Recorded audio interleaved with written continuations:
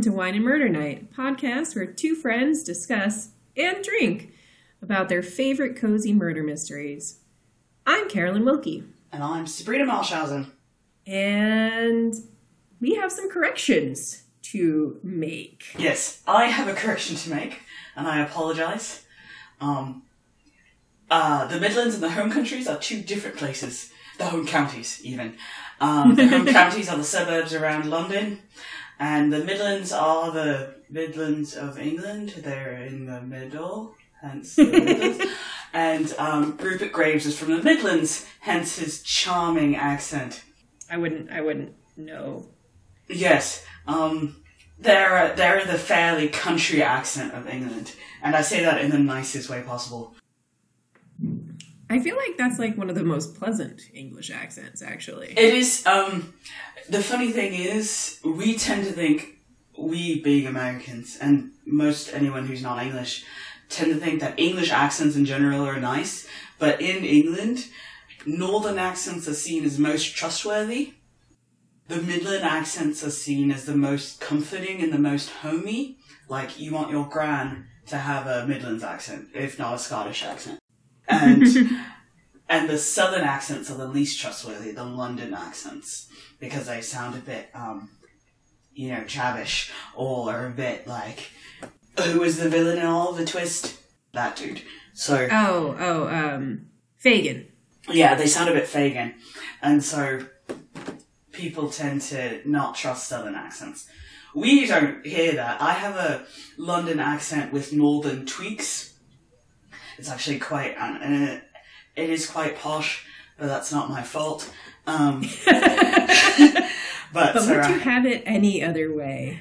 True. So I have a bit of a posh accent with northern tendencies because my late boyfriend was from New Yorkshire, born and bred. So, and my favourite actor is Sean Bean, so I picked up a lot of his voice too, because I've literally seen and heard everything he's ever been in.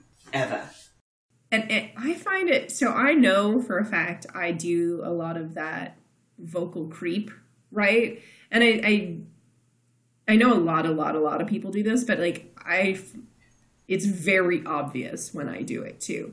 Because I mean, I'm from the Midwest, which is a very flat accent with a little, but I'm from Kansas Midwest, not like Minnesota or anything like that. That tends to go very nasal. Yeah.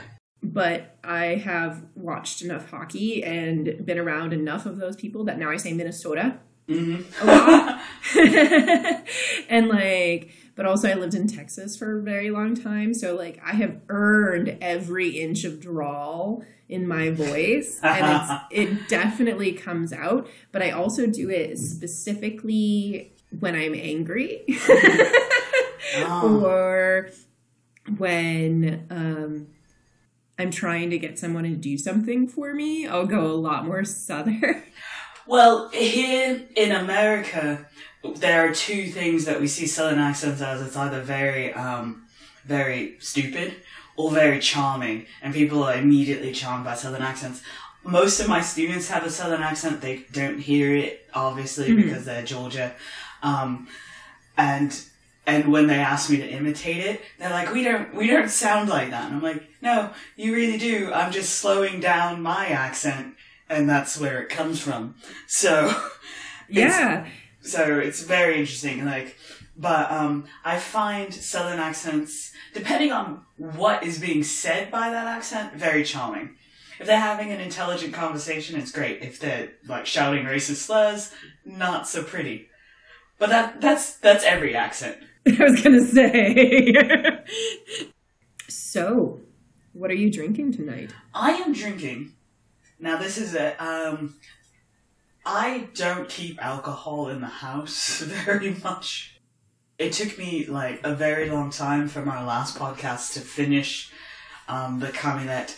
And today I had to run to the shop and pick up a bottle of wine. And it took me longer than I'm like to admit to find one. But I'm drinking a Smoking Loon.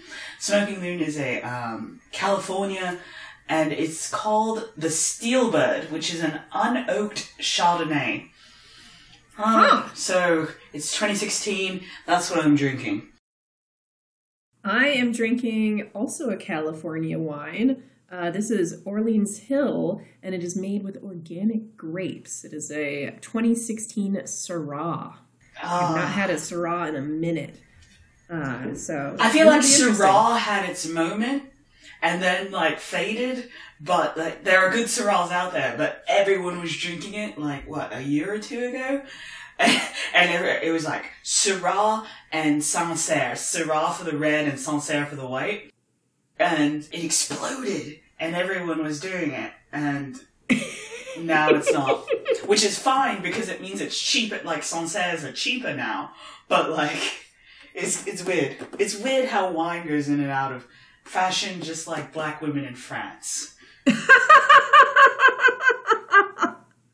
I don't even know how I'm supposed to transition into what we're talking about today. But are you ready to get into it? Yes. So today we're talking about Midsummer's Murders, Season 1, Episode 4, Faithful Until Death. Another one directly from the books.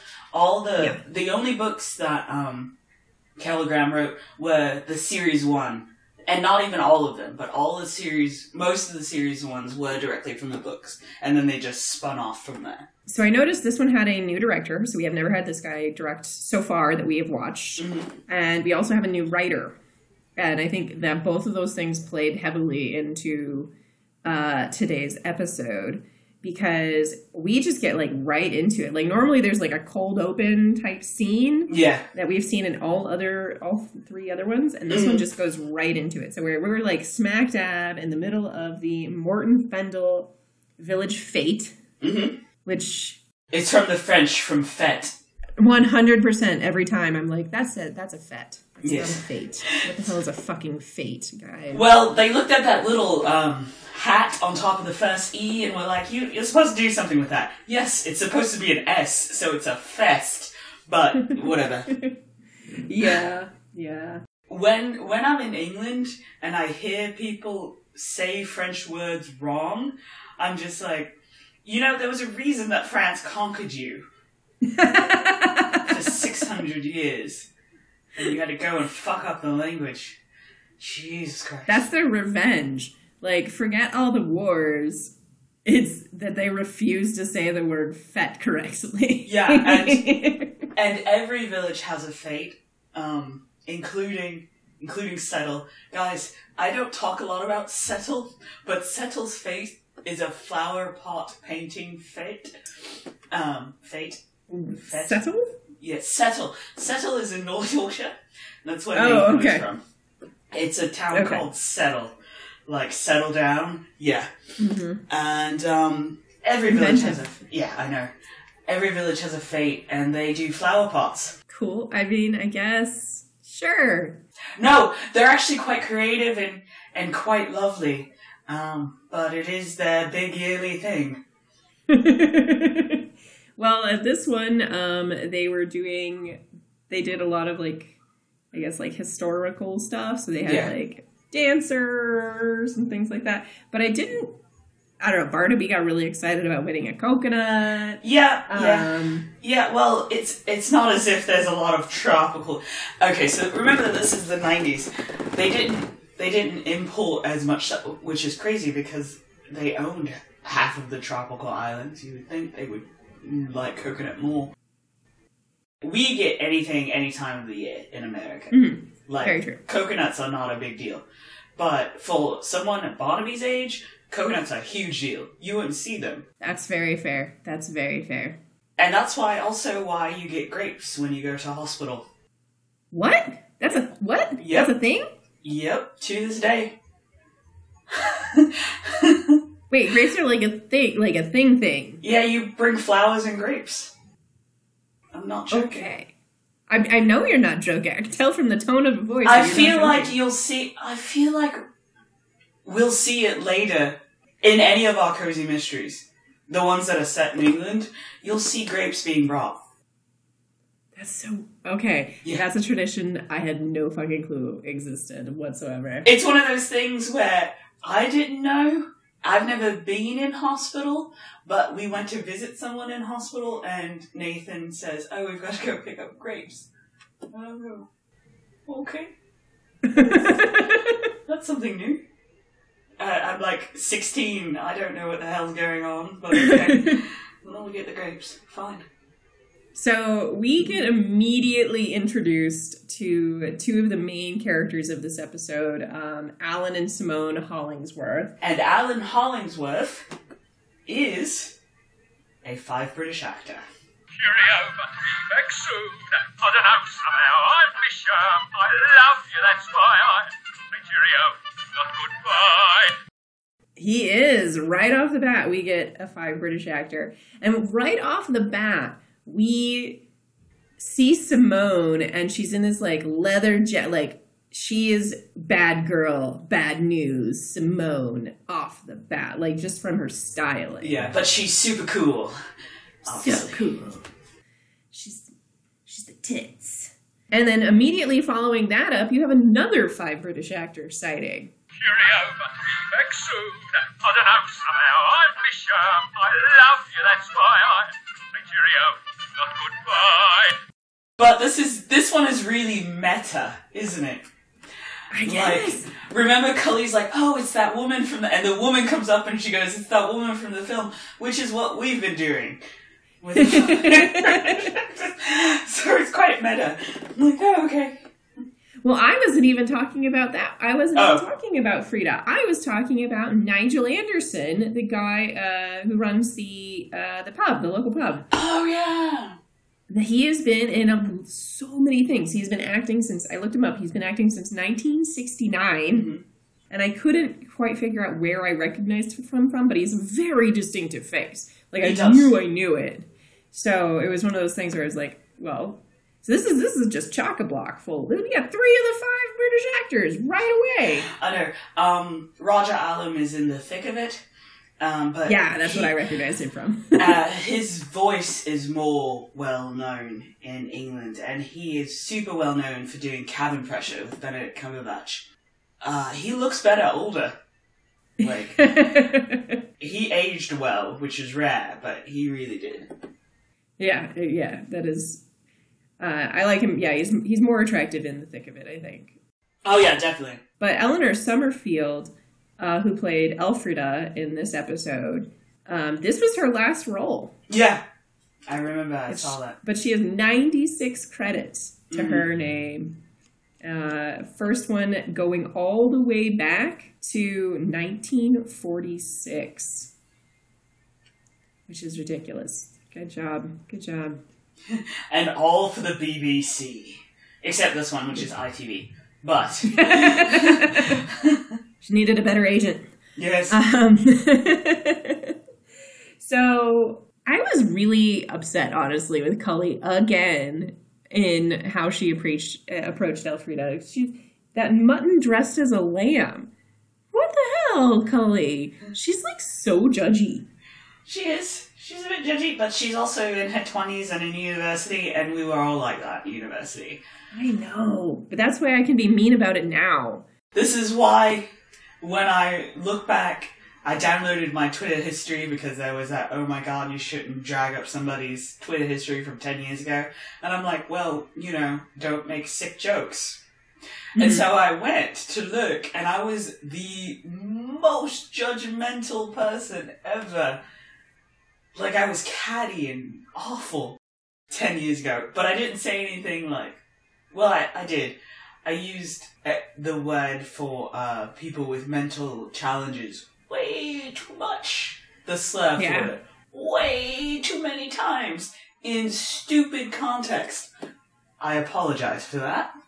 I obviously was stupid. But I never called someone that. I use it as an adjective, which is dumb. Yeah. But, I never called anyone one, which is weird. Anyway, so, Cully's in her 20s. She's a bit judgy. I think there's a point, though, even with words like that, which I also had to, train myself not to use because I grew up using it, there's a point where you realize it's a really, really mean and awful thing to call somebody. Mm-hmm. And so even if you call a thing, like, you're not going to hurt a thing's feelings if you use it. And so I think there's a point where you recognize that, like, you maybe don't recognize how hurtful it is to still use the word, but you still recognize that it's not something you should say to a person. Yeah. But yeah, no, I guess that's a fair enough point that we were all terrible in our 20s. I was certainly a terrible person in my 20s. But also that's part of why I'm just like, ugh, Cully. I'm pretty sure I'm over-identifying with how awful she is sometimes. I think Cully just reminded me of all the girls I knew in Cambridge. Super loud. Oh, that's my bed. That's super loud. Sorry. I moved. It's all good. Yeah. I mean, I'm sure she does. So we go straight from winning coconuts and meeting people to a fight in the tent. I thought this was a fantastic name. His name is Gray. Yeah. Gray Patterson, trying to punch out Alan Hollingsworth because this project he invested in, which I guess he's turning an old mill into like a craft shop. Yes, a craft center. A craft center. Whatever the hell's. And it's like completely bankrupt. It's like it's going under. And he invested $20,000 into it. And he wants to fight him for it, I guess, in front of God and country and the Barnabys. Yes.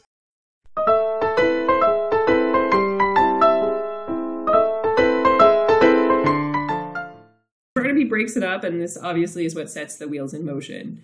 You know, everything's fine. They break up the fight. Fete continues. I refuse for your terrible pronunciation. Fete continues and goes well, and you know, you see all the neighbors talking about it, and like everybody gets invited down to the pub for a drink. And this is where we see Simone's pants. There we go. Like, there is nothing that spells trouble more than a woman in tight leather pants. Right. My high school was a fine arts academy. And one day to school, I snuck it out. I wore a different outfit. And I changed at school. I wore a fuzzy zebra shirt and leather trousers. You can tell we went to school in the 90s. No, this was in 2000 and something. Oh my god. Brina. I know. Though I really have very little room to talk because when I was in high school, and my mom totally thought these were the coolest pants. She let me wear them, no problem. I found a pair of pants in a thrift store that were basically plastic. And they were lined on the inside with some sort of fabric, but they were plastic pants. And they were like swirly black and blue and kind of a little bit of sheen to them, had a texture to them. I thought they were the fucking coolest. Oh, dear. Yeah. Oh, dear. At least I had a color scheme going on. You know. I mean, it was black and blue. And I would wear them with like a black or blue shirt. Like, it was fine. I had a color scheme. Black and blue is like the worst color combination though. I hate it. That is not even true. It is. Like navy blue and black. It's awful. I hate it. No, they're both neutrals. You can wear them together. It's toast. No, I'm sorry. Yes. No. Yes, you can. Oh, no. Podcast over. If I wear a blue dress, I absolutely do not wear black shoes. See, this is how you can tell you were not raised, like, in America. You're very, very stated fashion choices. No! Go bold. No. Wear a black shoe with your blue dress. Fuck no! It looks I believe weird. in you. It looks weird. I won't do it. I don't like it. So it is revealed in this scene with the pants that the Hollingsworths have marital troubles, possibly more than Sabrina and I here on this podcast. And that he is constantly accusing her of, I guess, sleeping around with Gray. Which, you know, they all are. Yeah. I mean, in the very next scene, we find out that Gray is sleeping with Mrs. Anderson from the pub. But we also find out, the reason that we're over at Gray's house is we have found out that he had tried to bribe George's wife, Grandma Death. Who is younger than Grandpa Death? much younger. Mm-hmm. She's like half his age younger. He had tried to bribe Grandma Death into like helping out with the mill project, I guess, and then eventually threatened her about it. Mm-hmm. And so Barnaby and Troy take it upon themselves to go frighten him a bit. This whole episode was just bad procedure left and right. Oh, I have some notes. Like, this whole episode, I was like, none of this would play. Both of you would have lost your jobs. Yeah. So anyway, Gray kind of weasels out a little bit, is shamed for his little death threat, but he's like, dude, we lost like serious amounts of money and we got conned. Go talk to Alan, but there's no one home. What really has happened is that Simone is gone, but Alan is just like rip-roaring drunk. Yes. All up on the couch. Which is how you find British people on any given night. Like, I don't know what it is about America and what they think about the Brits, but the Brits exported, like, the creme de la creme, and then left the bullshit. And I'm like, I don't know. I think the British might have something to say about that. No, but really, like, it was all Downton Abbey and upstairs, downstairs and all that. You're starting to get, the real taste of England. If you watch Netflix and watch all the shows set in London, I don't, like, how is that a genre? Anyway, but at the beginning, you exported all the posh kids from Cambridge and Oxford and all their television shows. And left us with the dregs, aka Alan Hollingsworth, face down on his carpet. And so anyway, we go see if Simone's at bell ringing practice. She is not.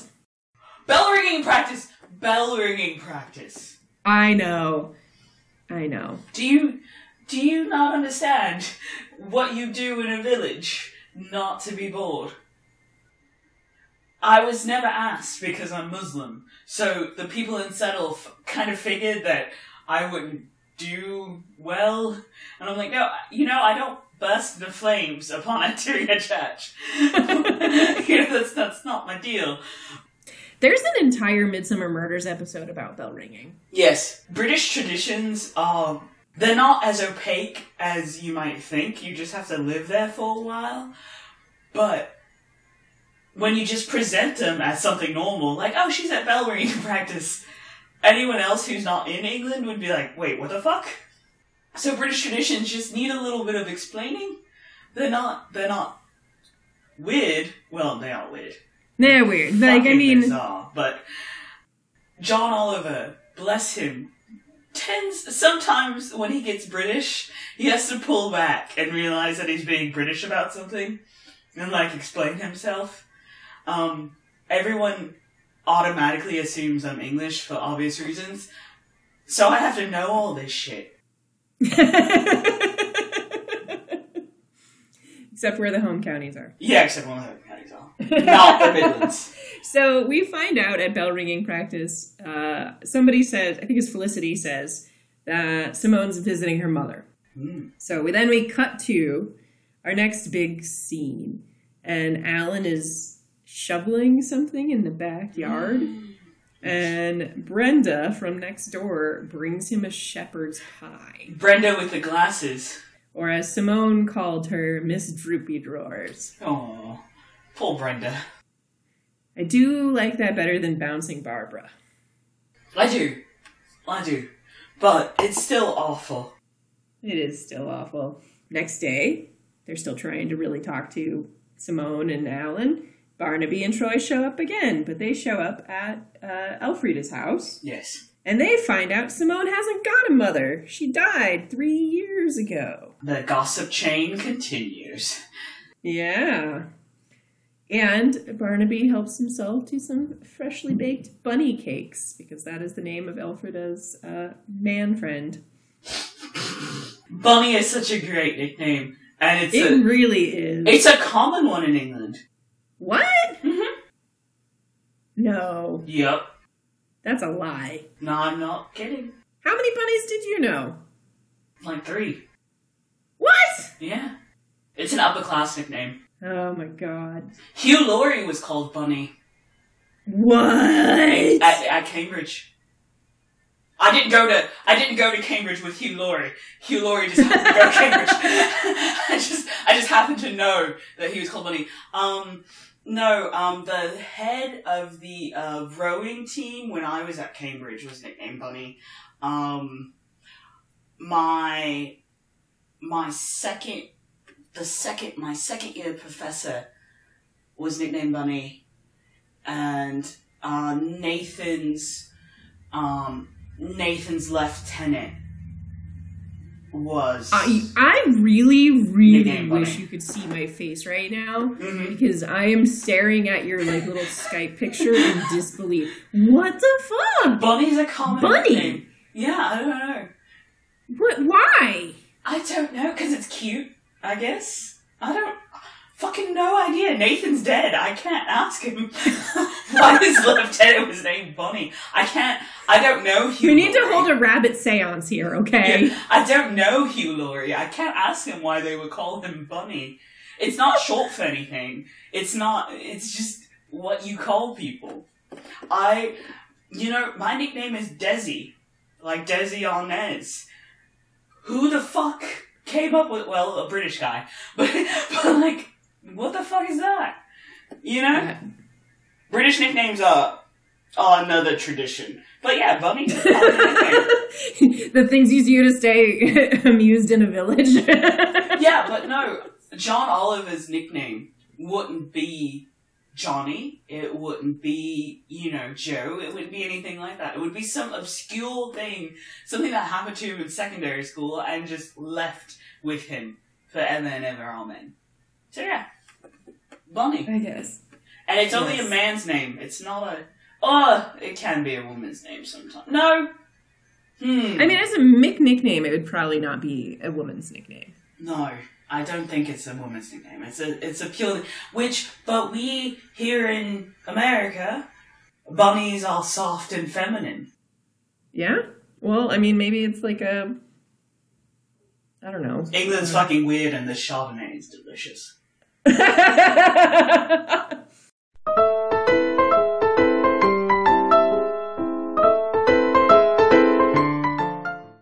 So they go back over to Hollingsworth's house, and he's, soberish, I guess, at this point.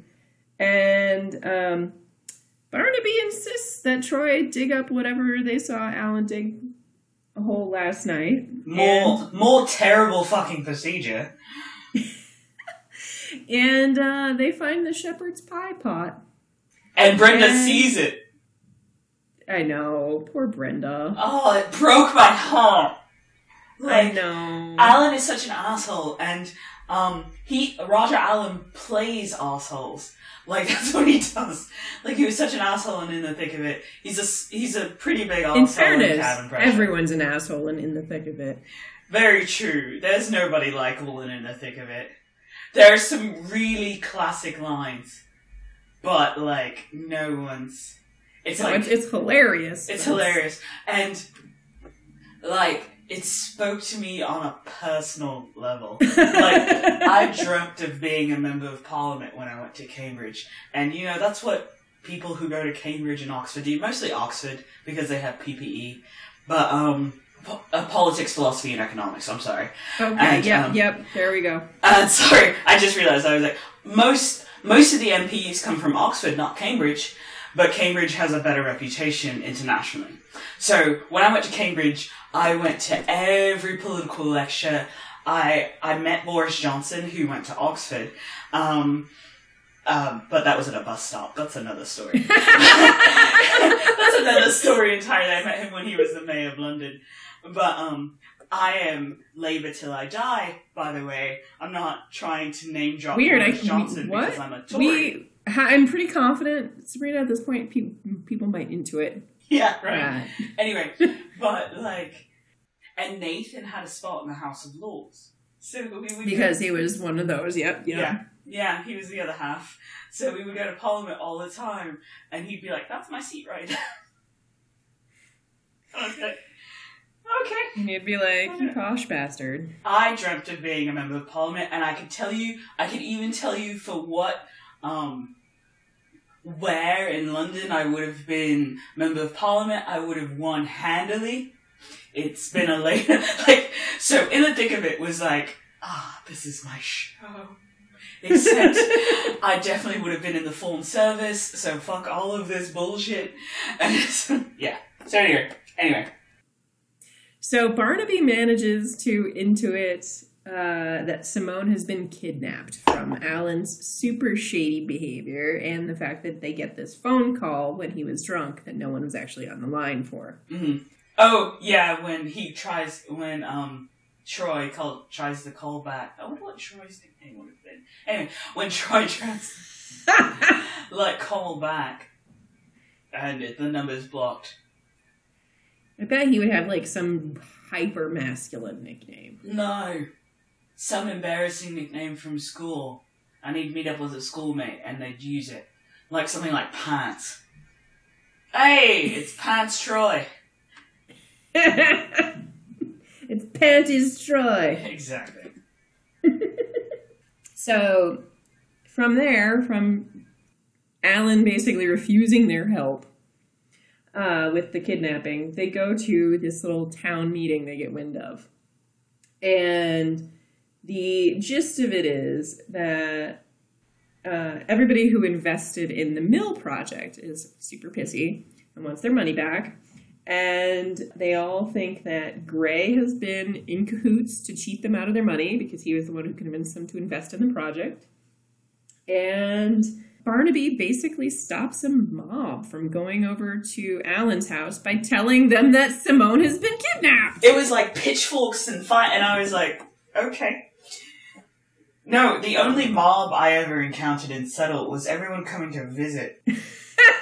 Well, I mean, you probably didn't steal a lot of money from them. But no, also... it was Nathan had just updated his wine cellar, and everyone was like, let's go see. And I'm like, no, darling, there's things called invitations. He did a charity hunt every year, and actually, the charity hunt is still done every year. So that's when, you pay your fundraiser money, and then you can come and pretend to live it up in the estate, minus the bin, where I hide for most of the charity hunt. It's such a fucking awkward thing. What the fuck? Anyway, mobs. When you live in a village, you expect half the village to come at any given second, and to be prepared all the time. So the one thing that I noticed about this was you go outside, there was a nice little pan shot of the outside of the Queen's Head, the hostelry. Yes.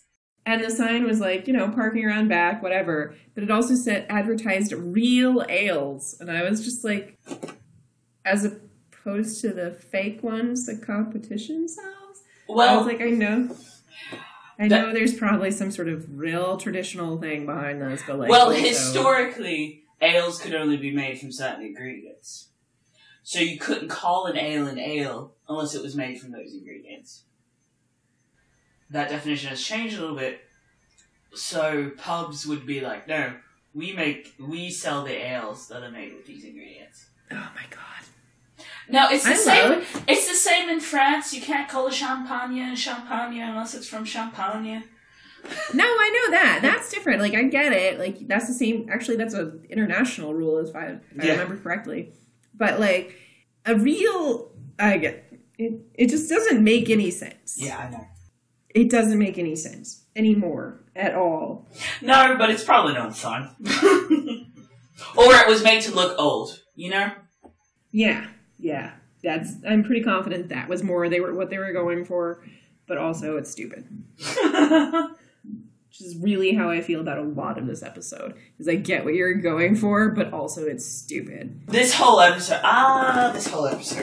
If last episode the key word was how subtle everything was, and how there was a lot of depth of character and stuff like that, This one was completely the opposite. Oh yeah, definitely.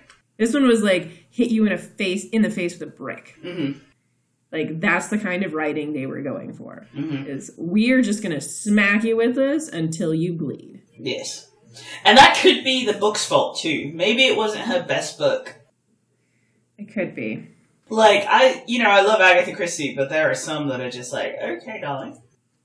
And that's fair. Writing is hard. But also, this was not a good... I guess I'm getting ahead of myself. But Yeah. also... So, Simone has one friend in this entire fucking village that we find out about. #mood. And her name was Sarah Lawton, and we find out about her through Felicity. We also find out that Felicity's husband, the former secretary of the Mill Project, was a embezzler and got fired from a fucking Tesco for skimming money off the books of the fucking Tesco. You had one fucking job. And this is the father of Brenda as well. Mm-hmm. But because everybody lives on the same fucking street, Barnaby decides to place Troy in their house because it has the best view of the entire street. Yes. So Troy's like on his, fancy fucking stakeout. And I thought this next bit was a clever bit of trickery on Alan's part. Yes. Going into town. Yeah, so Brenda, obviously, we've established that she's very much in love with Alan, tells Alan that they're watching. So Alan, on his cell phone, calls the house and asks to speak to Troy. So Troy leaves his post. Meanwhile, Alan's like, whoop, whoop, whoop, whoop, whoop, whoop, get in my car, drive away. That wouldn't have happened these days. No. They would have just gone straight to cell phone. But I thought it was a very clever use of technology at that point in time. Yes, yes. I had a little bit more of esteem for Alan after that scene. Mm-hmm. But the reason he needed to slip away was so that he could go drop off his ransom. And we got like a patented Troy chase scene. And Brenda decides to follow him, even after he gives Troy the slip. Yes. And she sees him make the handoff because she's all about like, oh, I can help you, Alan. I love you so much. And she sees him make the handoff, and she sees who gets the handoff. And so on her way back to Morton Fendel, Brenda is driven off the road and dies. I really think this is one of the most, in this series, is the most horrific death. It viscerally shocked me. And that's weird. But the first three, stabbings. The slitting of the throat was pretty shocking. Yeah, that was pretty shocking. But I did appreciate in this one, again, they didn't do like the whole big puddle of blood, whatever. Yeah. What was weird to me is that they showed this dude come down and look at the car. Like his full-on face and everything. I actually am a sucker for dramatic, irony where we know something that the people in the show don't know. Or in the book or whatever. That is literally my favorite thing. I feel in cahoots with the director or the author. I love it. I legitimately love it. Like the beginning scene of the fourth book of Harry Potter where we see Voldemort coming back to life and kill. Oh yeah. Dramatic irony is I love it. That's my favorite bit of storytelling. I don't know why I love it so much, but I really do. So I really enjoyed, that we know that, Victor, that we know this man is... Vince, yes, I'm sorry. Yes, Vince is part of it. That we know. It's great. It's great. I actually really quite liked this next scene where they go tell the family that Brenda's dead. Obviously, they find her. I thought this was maybe the only bit of characterization in the entire episode that was really kind of interesting and different. And it was all about Felicity, who is kind of a hard ass. She was the one who asked them to, kind of check up on Reg to see whether he had stolen any money. Yeah. And she was basically, stone-faced the whole time they were talking to her about Brenda. Mm-hmm. And it was really interesting little bit of interplay between Barnaby and Troy, and because Barnaby was like, well, she could have done it, and she's not particularly upset, and Troy is like, women don't kill their daughters, like, that's not a thing that happens, and Barnaby is like, oh, Troy, like, you wish that wasn't a thing that happened. But I thought the choice to make Felicity not involved with her daughter's life really interesting. And it wasn't in that same way that you get with a lot of, like, tense mother-daughter relationships, but it was very much one of, like, I just don't understand my own child kind of situations versus, like, I was, like, a pushy mother or, I was selfish mother or anything like that. It was very, like, she was like, yeah, she was her daughter's kid, like, or her father's daughter, And I thought that was interesting because you don't see that a lot. And it was pretty much the only interesting character choice they made in this episode. Yeah, true. Character choice, yes. Staging choices, we'll get to them later. So, but there were some staging things and some quirks in the background that made me happy. But we'll get to them later. So as they're leaving from her house, they just, randomly decide to break into Sarah's house. I told you, it's cool. It's just bad procedure. Left, right, and center. It's cool. They got this. Not Serge Allen's house, not Sarah's house. Yes. No, so this is the first time.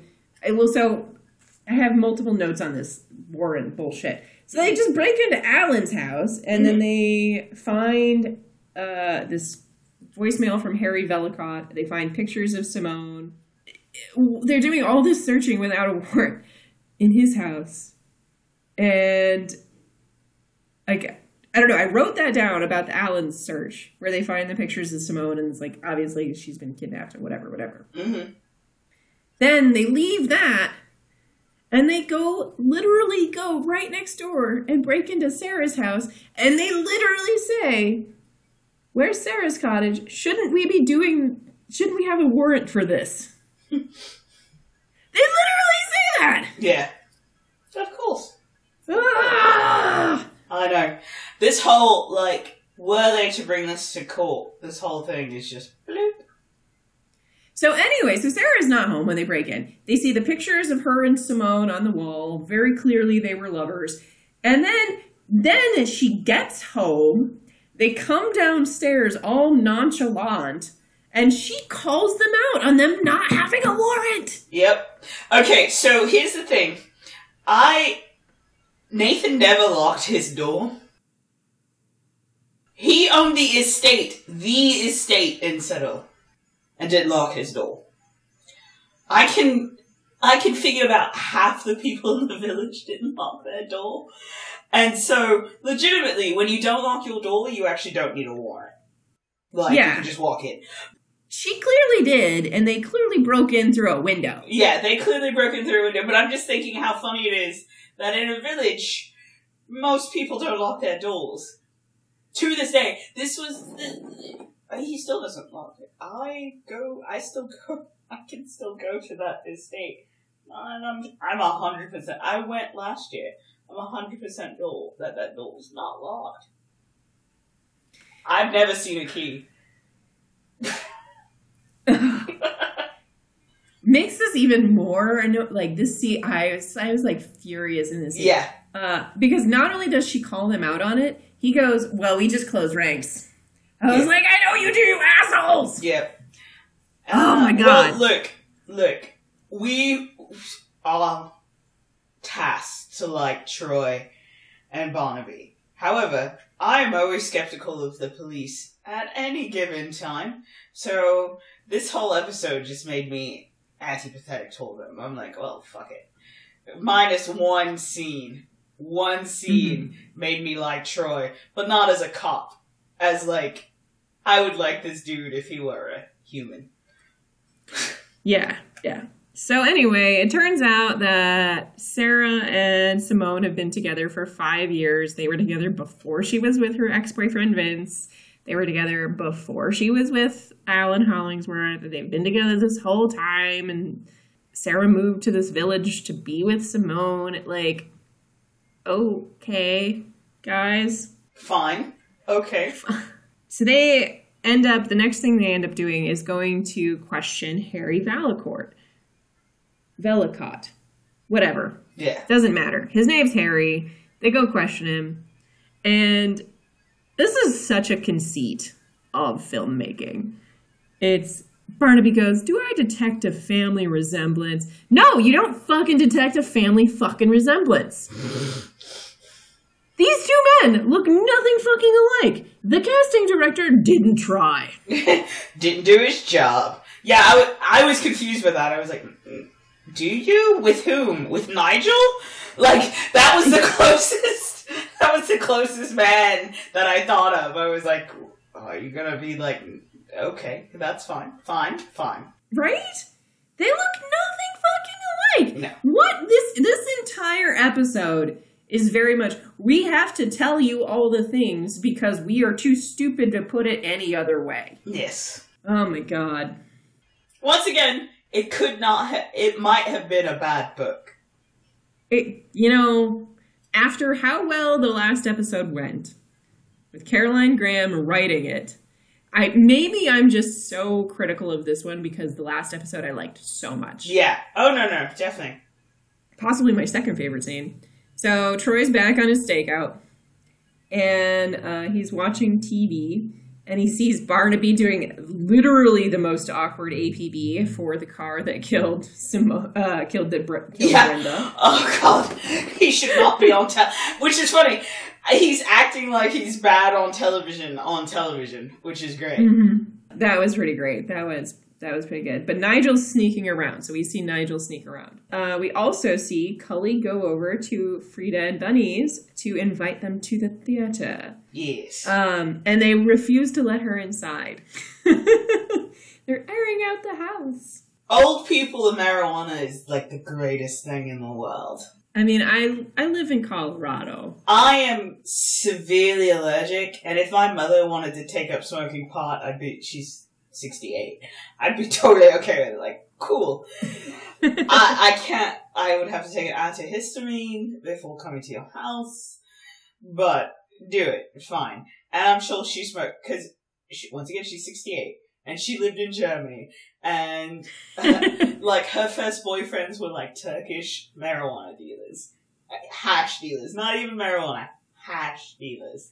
So, like, my mother was a wild child. I am literally the most boring person ever when you compare me with what my mother was doing. Not at my age, because at my age she was, she settled down a bit. But, like, in her teens and 20s, her parents sent her to, like, a military academy because she was so wild. I am a boring child. But anyway, old people and marijuana make me laugh.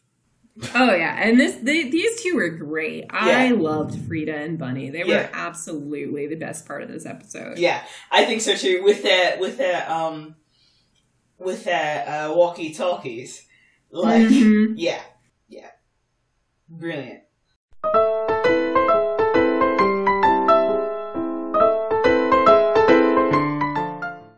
So finally, Troy and Barnaby go around the next day to talk to Hollingsworth. I forget why, honestly, at this point. But at this, they have to go inside, and they find the door open, and again, he looks like he's passed out skunk drunk. But he's dead. Yes. Yeah, they kind of flash the lab really quick, and George is like, "Oh, don't worry, it's murder. Don't worry, it's murder. It's fine. Everything is murder."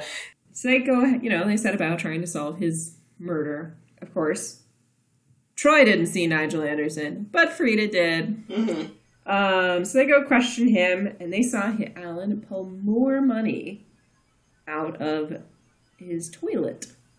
Yes. A classic spot. Yeah, I guess, actually. I've seen that a couple of times. In the tank?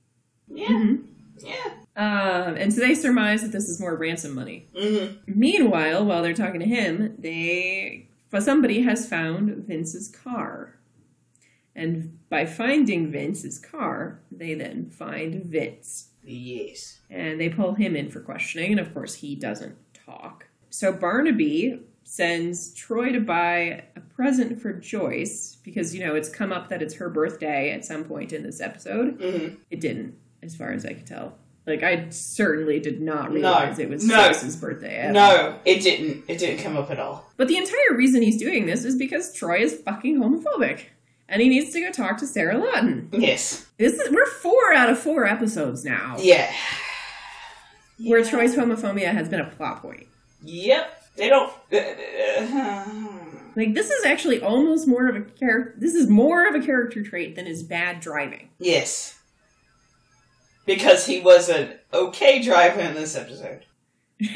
They make note of that, yeah. Actually. He has achieved character growth in driving before he has achieved character growth in being a good person. Yep. Sounds about English. That's the name of the episode.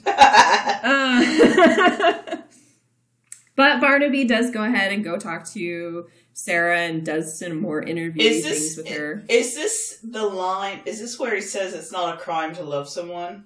Or is that later? Yeah. Yeah, this is it. It's not a crime to love someone. She is very aware of Troy's opinion of her. Mm-hmm. She's also aware of the middle class English opinion of homosexuality. It's just not done, especially in village life. Yes, it's absolutely not done. Yes, and Sarah's offering him some tea, and he's like, "Oh, I'll go get the milk," and that's when he sees chicken in the fridge, and it's been previously established that Sarah is a vegetarian. Oh, we never pointed out that Cully is dating Nico from last episode. Yeah. But she's in a play. Yes. That's the one that she invited Frida to. Yes. At the end of the play, Frida comes into the back room. She congratulates Cully. She sees champagne in a bucket, and she thinks it's for her. And it's for Joyce, and she gets all weepy, and she talks about how much she misses Simone, because Simone was so good at makeup. And again, hitting you in the face with a brick. Yes. Because this is actually the big ta-da moment.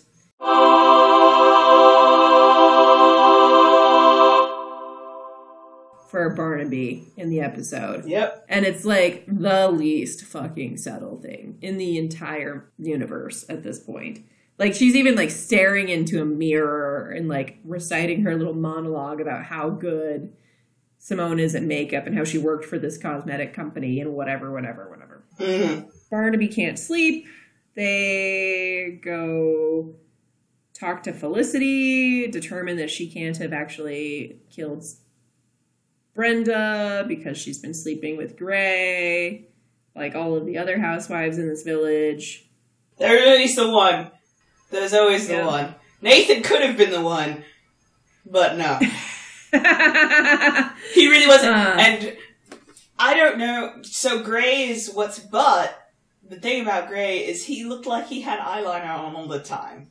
Because he had such thick eyelashes. So, of course, that's... But they were also blonde. Instinct. That's instinct. They were thick blonde eyelashes. And I was like, oh, I don't know if I'm into it. I'm not into it. Well... I didn't see it. He's not my type.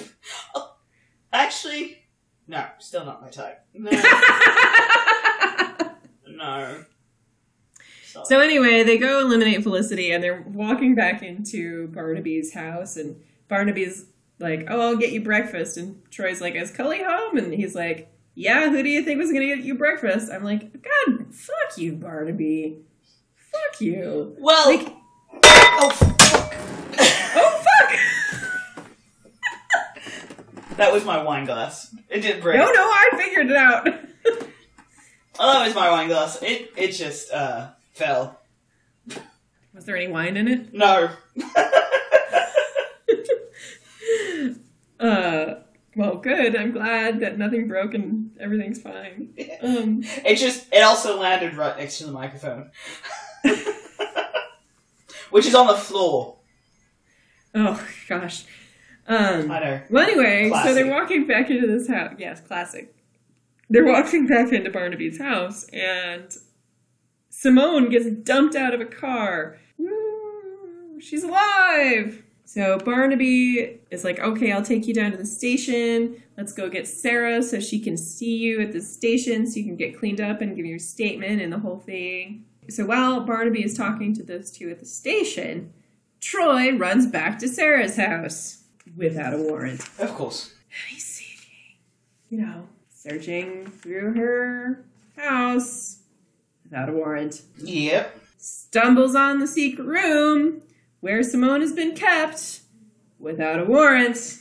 Rifles through their underwear drawer without a warrant. Yep. So Simone's giving her whole story about what happened while she was kidnapped, what her kidnappers looked like, etc., etc. Meanwhile, Barnaby's like, yeah, no, you're full of shit.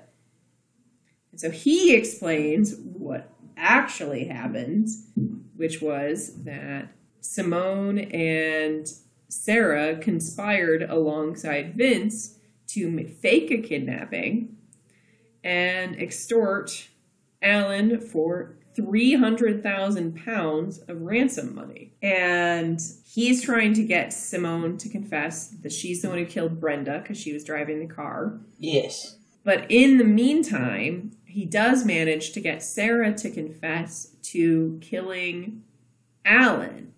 And the entire reason that Sarah killed Alan was that she thought that he had been beating Simone, which is a fact that Felicity had told us earlier in the episode as well. But lo, it turns out that Simone was faking her bruises all along because she's a master manipulator. Yes. It's so fucking lazy. This is lazy. This is just lazy. I agree. I mean, and in this I will blame on the book. Like, this isn't great. Yeah. You can only do so much with the material given to you. But also, I think there was this moment of... ITV also did the Miss Marple miniseries. And they veered wildly from the books. And I mean so wildly that upon rereading, you're like, none of this happened. Absolutely not. Like, not a single thing. If we do Miss Marple, yeah, like... So, ITV has this reputation of getting these miniseries, or getting these books, and then wildly rewriting them. So I guess they had this source material, and were like, we can't do jack shit with it. I mean, Here it is. They rewrote it. Oh, they rewrote it, and it's this bad. So anyway, he tries to get Sarah to give up Simone. She won't. He tries to get Vince to give up Simone. She won't. He won't. And yeah, he won't. Whatever. I don't give a fuck at this point. That's correct. I'm like half a bottle of wine in, and I hated this episode. Spoilers, I hated this episode. As did I. So. And to top it off about what I hated about this episode, Cully snitches on Bunny and Frida. Yes. Which is ridiculous because everyone at Cambridge was on something. Well, I mean, that's how she knew about the pod. Yeah. Like, let's be real, but like, also, who does that to your fucking cop dad? Well, she's white, so they don't get the don't snitch conversation that black kids get. You don't call the cops. Fucking Cully. And, you don't get involved unless someone's Don't snitch on the geriatrics. Unless someone's getting stabbed. And that's even questionable. Yeah. Yeah. So, Cully's white and the daughter of a cop. So, of course, she would turn that in. Fucking Cully. This episode. Least favorite character this episode. I Cully. feel like I don't like her very much in general. Right? Like, I don't like Cully very much at all. And it's, prejudice from my years at Cambridge. And her, really, it's a double whammy. It's a double whammy. She gets better in does she? She does. She does. I think she does. She tries harder. I don't know. She also becomes a better actress. Yes, that is true. That is true. This is, I think, the only episode we see that gets an epilogue. Yes. So, not after Cully narcs on Bunny and Frida, we get like a 3 months later snapshot, Yep. which was very disconcerting. Troy goes to visit Sarah in the women's prison. Yes. She has fallen on her sword for Simone. Yes. He tells her that Simone and Vince are married and that they're living in a threesome with some other chick. And later she flips on it. And so I guess we get assumed justice, Yes. which 1 out of 4, I guess, ain't bad. I know. Ugh. The only thing I liked about this episode, literally, was Troy's X-Files poster. I didn't even notice that. He gets woken up. And I don't remember when. He gets woken up. Right before they go visit Felicity. Yes. And he has an X-Files poster on his wall. Classic 90s. And the comforter that he's using is the exact same comforter that my parents had on their bed. And I was like, what the fuck is this 90s like? I was like, oh my god. But that was literally the only thing I liked about Troy as a human being is that he really loved the X-Files. And, and he sleeps in his just boxer briefs. I mean, maybe there's hope for him yet if he likes the X-Files, right? Yes. Also where we see that he's actually quite slim. Yes, that's true. This brings back the Troy theory. Yes. The shrink Troy? I love it. The Shrink Troy. I very clearly hated this episode. I didn't like it at all. I didn't like it at all. I felt like it cheapened a lot of what we gained from the last episode. Mm-hmm. Again, it had a gay representation, but the first time that they tackled lesbians, one of them is a murderer and the other is a manipulative bitch. Yes. What, you mean lesbians aren't like that? Wait. I'm confused. Lesbians aren't murders and manipulative bitches? No, News not in my to experience. News They to do- me. They do play a mean game of croquet from my recent experience. But that's about it. That's all I know. I do, and sometimes they live in yurts. But again, I live in practically Boulder, so... I was literally about to say, you live in, like, white people bastion. I do.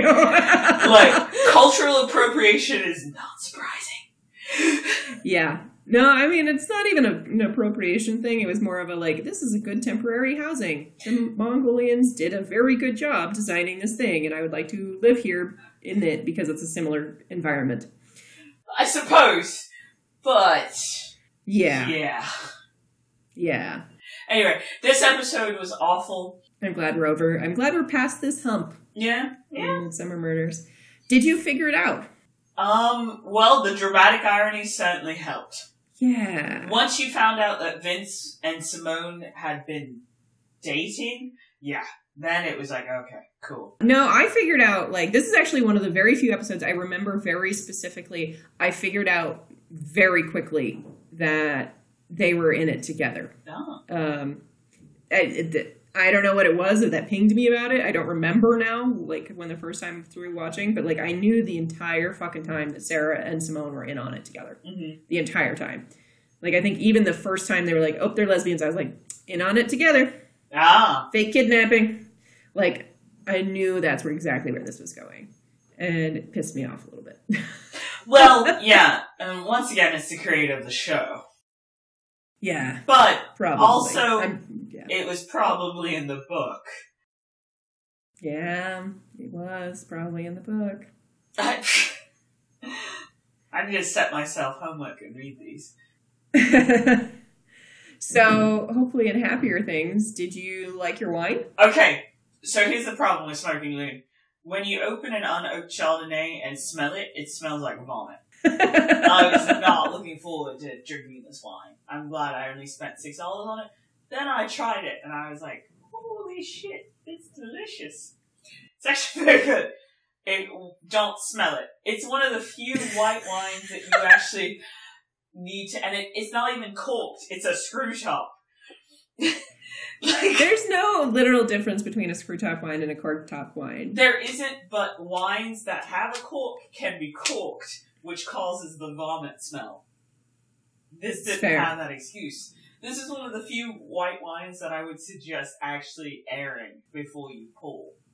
Open it and keep it in one of those cool things, like you keep champagne in, and then pour it. Because if you open it to smell it, it's bad. But it's actually really, really good. Like, it's a really good wine. So, out of 10? 7.5. They really need to do something about that first smell. I don't know what they could possibly do, but it's bad. 7.5 for the experience, 9 for the actual wine, like the taste of the wine. There you go. Oh, and also 7.5 for the slightly racist label on the back. What? Okay, so the wine itself is called Steelbird. Mm-hmm. And on the back of it, it has this little, like, flavor text. It doesn't tell you fucking anything about the wine, but it has this, like, this excerpt from this novel. I don't even remember what it was. But they used AAVE, African American Vernacular English, in the excerpt of this novel, and I'm like, Maybe was it a novel by a black person? I don't know, I didn't look.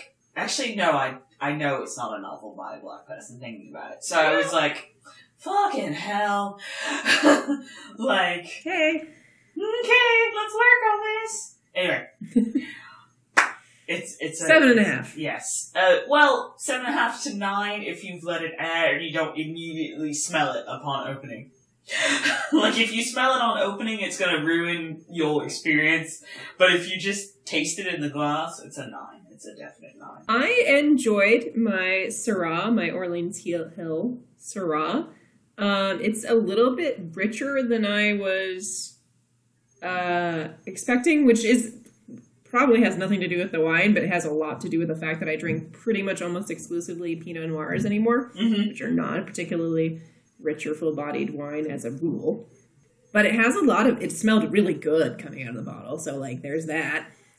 And, I mean, it definitely worked, because I definitely took my bra off in the middle of recording. I am sitting in my panties, because it's fucking hot. Troy! I know, it's hot, because I have to turn my air conditioning off to record this. No, I know. I was just making that reference that was Troy's nickname at school. Oh, sorry. Yes. That's called a callback, Sabrina. It's called a callback. Well, not my kind of humor, darling. Anyway, you can find our official Twitter at Wine Murder Night. And you can find my Twitter at Classlicity. And you can find me at SDM Rights. Although, side note, if you are someone who runs a blog about single women trying to find the perfect man, please don't do that. Please don't follow me. Because that happened this past week. A blog called I have to read this. It's called Help Me With Him. We're a blog dedicated to helping single women look for their man by providing you the simplest, most doable tricks. I'm like, you had to call me out like that? Hey, I'm single. But that doesn't mean anything. Anyway. Sorry. Please download and subscribe our podcast. If you listen to us on iTunes, go ahead and give us a 5-star review. Tell your friends that you like our podcast. We love you. Thank you so much. We're fucking hysterical. We try. I would like to say thank you to Anton Koryaka for the use of our theme song, Simple Life, off the album Restart, or Restart, depending on how you capitalize things. Next time, we will be doing the very last episode for us of Midsummer Murders, and that episode is Season 1, Episode 5, Death in Disguise, which means that the poll for what we will be watching next will be going up with the release of this episode, because that way we can tell you. So if you want to help decide what we review next on Wine and Murder Night, go to our Twitter. Please follow at Wine Murder Night, and we will be choosing from 4 different very fun options. We will talk to you next time.